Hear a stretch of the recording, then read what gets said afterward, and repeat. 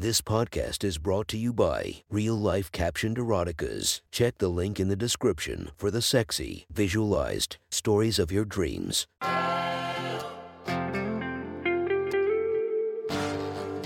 Welcome to My Sexy Stories. Enjoy your night or the start of your day, made spicy by our imaginative stories. Feast your eyes to the inspiration of this story, Luna Star. Check her Instagram linked below. And enjoy listening to My Sexy Stories. The next story is posted by Zolny from our /erotica. The title of this post is The Time I Got Finger Fucked on a Rooftop. Sit back and enjoy the story. Summer 2019, the kind of weather where you feel it's a shame, not just a shame, but a waste to be wasting away indoors. And yet, that's what I was doing, alone again, half watching TV, but paying more attention to the drama unfolding on the endless feed on my phone, sprawled out on my bed, wondering how it was that it was another Saturday night, and I had no plans. And then I realized, it didn't have to be like this. I just moved to Brooklyn, so now my world was infinitely bigger than it was in New Jersey. Even if my apartment was smaller. Translations. I had options. A good time was within reach. I went off Instagram and onto, drumroll please, the apps. As true romantic, there's never a time when I'm not scrolling through the apps hoping I'll meet my weirdo, who is equally matched in wit and sex drive. That night, though, I was happy to settle for the latter. I swiped and swiped until I met a guy. Let's call him Hugh. Hugh had, first of all, a face that made him destined to be cast as a sidekick in a CW show. Undeniably handsome, but in an understated way. And Hugh was a block, yes, a block, away from my new apartment. Quickly, we agreed to make plans for a drink at 10 p.m. at a dive nearby. He let me know it was his birthday, but was new to the city and had no one to celebrate with. Suddenly, I felt less bad about being all alone. At least it wasn't my birthday. Walking into the bar, I immediately saw a guy sitting that I hoped was Hugh. When the door swung open, he looked up and we locked eyes. His face burst into the same big, warm smile that I'd seen on his profile. He passed the first test. He was who he said he was. Now, on to learning whether he was a swamp monster. That would take conversation. Want to sit at the bar? He asked. There was a free seat next to him. I'd already decided that I wanted to be as close to him as possible, in case he wanted to put his hand on my knee, or even higher. Yes, that's where my mind wanders. Always higher. Let's do it, I said, sliding next to him. We bantered with the bartender and both ordered elaborate cocktails. Under the pink lights of the bar, we both looked washed up and magical at the same time.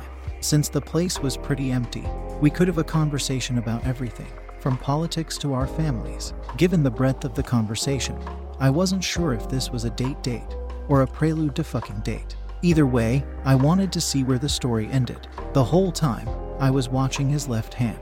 I leaned my shoulder closer so that I touched him at one point. Soon, I felt his hand on my knee. Our bodies were having a conversation that our mouths weren't, saying everything we weren't bold enough to say. Yes, we talked until my voice was hoarse. Finally, we both finished our drinks. It seemed obvious that the night was not over, that the night was just getting started, that the drinks were just a test to see what the rest of the night would go. I have a roof, he said, deciding our destination. First, we walked to the CVS across the street to get beer. Walking down the Brooklyn street, holding his hand, it felt like I was doing the whole New York thing right. In no time, we were at the lobby of his building. He walked me all the way up the 5 flights to the top floor, where we stopped below a hole in the ceiling. Here's the thing, he said. You're going to have to climb up a ladder to get up to the roof. What? I gasped. Ladders are not my thing. It should be known. Neither are heights or big waves. I'm sorry. There's no way I'm doing that. Come on, he said, putting the beer down and holding me from behind.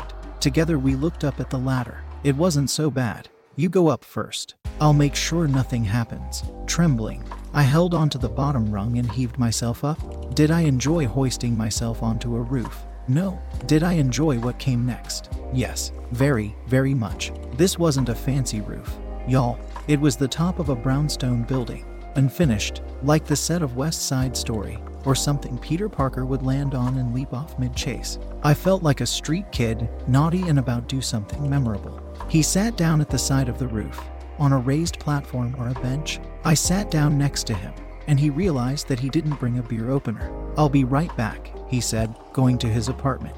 Instead of killing the mood, his absence made me ache. As he was gone, I thought about where I wanted his hands to go, now that he was about to sit next to me, on my neck, as his teeth bit my lower lip, grabbing my hair as he tilted my head back, another hand twisting my nipple, hands moving down, rubbing up and down on my undies, making me beg for him to slip them under the side and touch my hot, wet pussy. Make that my burning up pussy. Finally, he got back with the beer opener. By then, I wasn't in the mood for beer.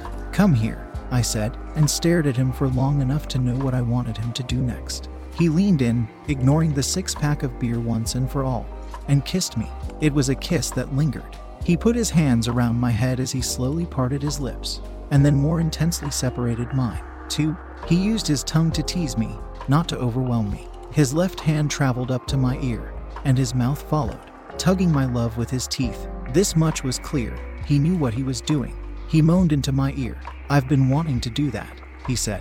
"Did you know you have a beauty mark right here?" he asked, pointing to a tiny mark I have on my ear. He kissed it, too. "I want you to stay just like that. Sit there, like a good girl, and don't move, for as long as you can." Then his mouth traveled back to my neck, where a single well-placed kiss can send lightning bolts to my pussy. Exhaling into my neck, his body curled towards mine. Then his right hand traveled down, past the boundary of my dress, past my bra, where he cupped my boob. I leaned into him, and suddenly, he stopped. "Don't move," he said, harshly, into my ear. What did I say? "Don't move," I repeated. "Good girl. If you move, if you disobey me, then I won't be able to do this," he said. Then he started to tweak my nipples, which made it nearly impossible for me to stay still. I moaned loudly. "Please," I said, "please. Whining is not allowed here," he said. "I'm going to have to punish you for that." But I didn't move, I said.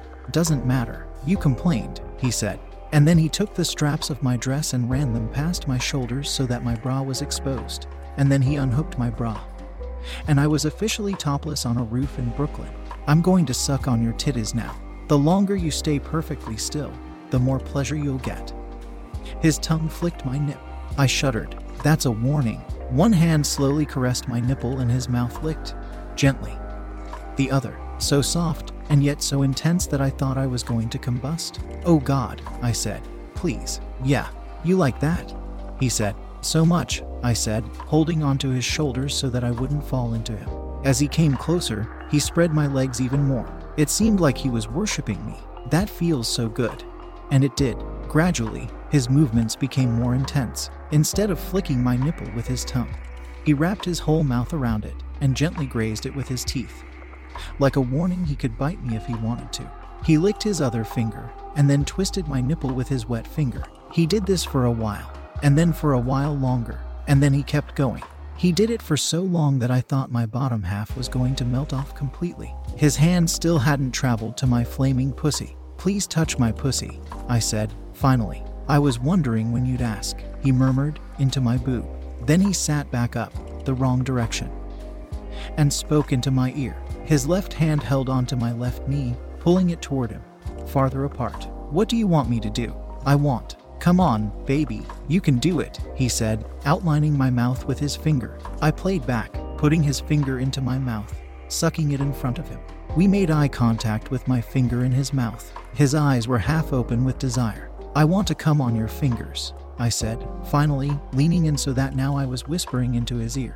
He exhaled once I finally said it. I grabbed his hands and placed them on my pussy. Finally, "I want my pussy to clench your fingers as I come. I want you to finger fuck me so hard that I squirt all over this roof."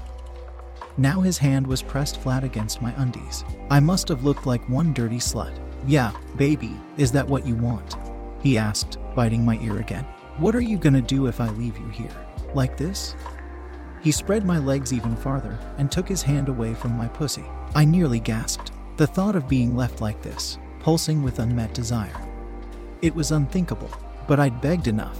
There was no more time for begging, so I ran my hands through his hair and pulled his head back until he was looking at me. "You're not going to do that. You're gonna rub me until I come, because that's what you want, too." Then I kissed him roughly. "Go," I said. "Do it." His hand crept down, back to my pussy. "Fine, "But take off your undies, you slut," he said. I sat up and wriggled my panties down so they were near my ankles. I realized at any moment, someone could catch us. The night air hit my pussy at the same time as his fingers did. He pressed into both sides of my pussy, one after another, skipping my slit entirely, as if he had a month to make me come, and was going to take all 30 days. Then finally, he ran his fingers up my slit so that I shuddered. "More," I said, "more of that."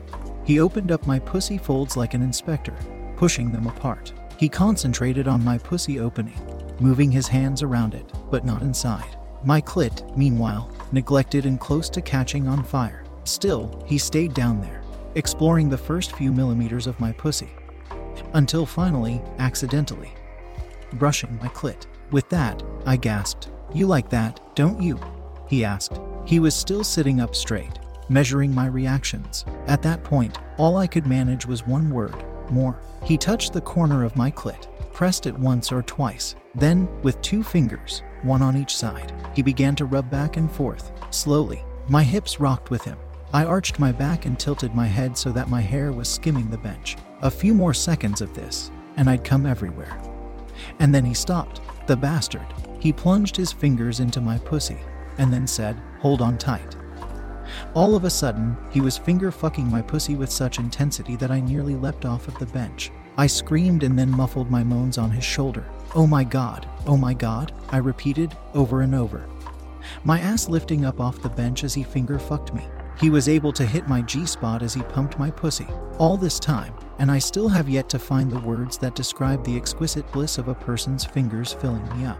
The deliberateness of the act. He could gauge the right number of fingers, the right pace, the right angle. I love being fucked, but this is so precise, and it's all about me. Finally, he did what I needed to do. He brought his other leg around me, so that we were both sitting on the bench, me in front of him. His left hand continued to finger fuck me. His right hand started to move in circles on my clit. At that point, I had nowhere to moan but the open air. I leaned back onto his chest and tried not to scream. "Yeah, I can feel you getting close," he said, roughly, in my ear. "I feel you getting tight around my fingers. Baby, you're so wet and tight. I'm going to take you downstairs and fuck you so hard that you can't walk tomorrow. You know that, right? That after this, your pussy is mine to plunge into. That I'm just doing this to get you ready for me." His right hand found a rhythm that led me closer and closer to coming. Around and around he went. I felt that exquisite brightness building up in my pussy, a warmth, a fire. It began to spread to my legs, my chest, my fingers. If he kept going, just as he was, then I would explode in no time. "Are you gonna come for me, baby girl? Is that why you're moaning so hard? So that the neighbors can hear? When I jerk off in a few days, it'll be to this. Baby, you on the roof, all mine," he said. I could feel his cock getting harder, if that was possible. "I want you to tell me when you're going to come." It was happening, and then it finally happened. The light was brighter to the point where I sensed it in the back of my eyelids. A pressure. "Do it," he said, and then I did it. I let go, bucking against his fingers as my pussy convulsed, my eyes fluttered, my whole body succumbed to the pleasure of release after a long climb. He kept his fingers in my pussy until I recovered and my breathing went back to normal. Kissing the back of my neck, he asked me, "So, it was amazing," I said. "Good," he said, pulling me closer, "because it's not over."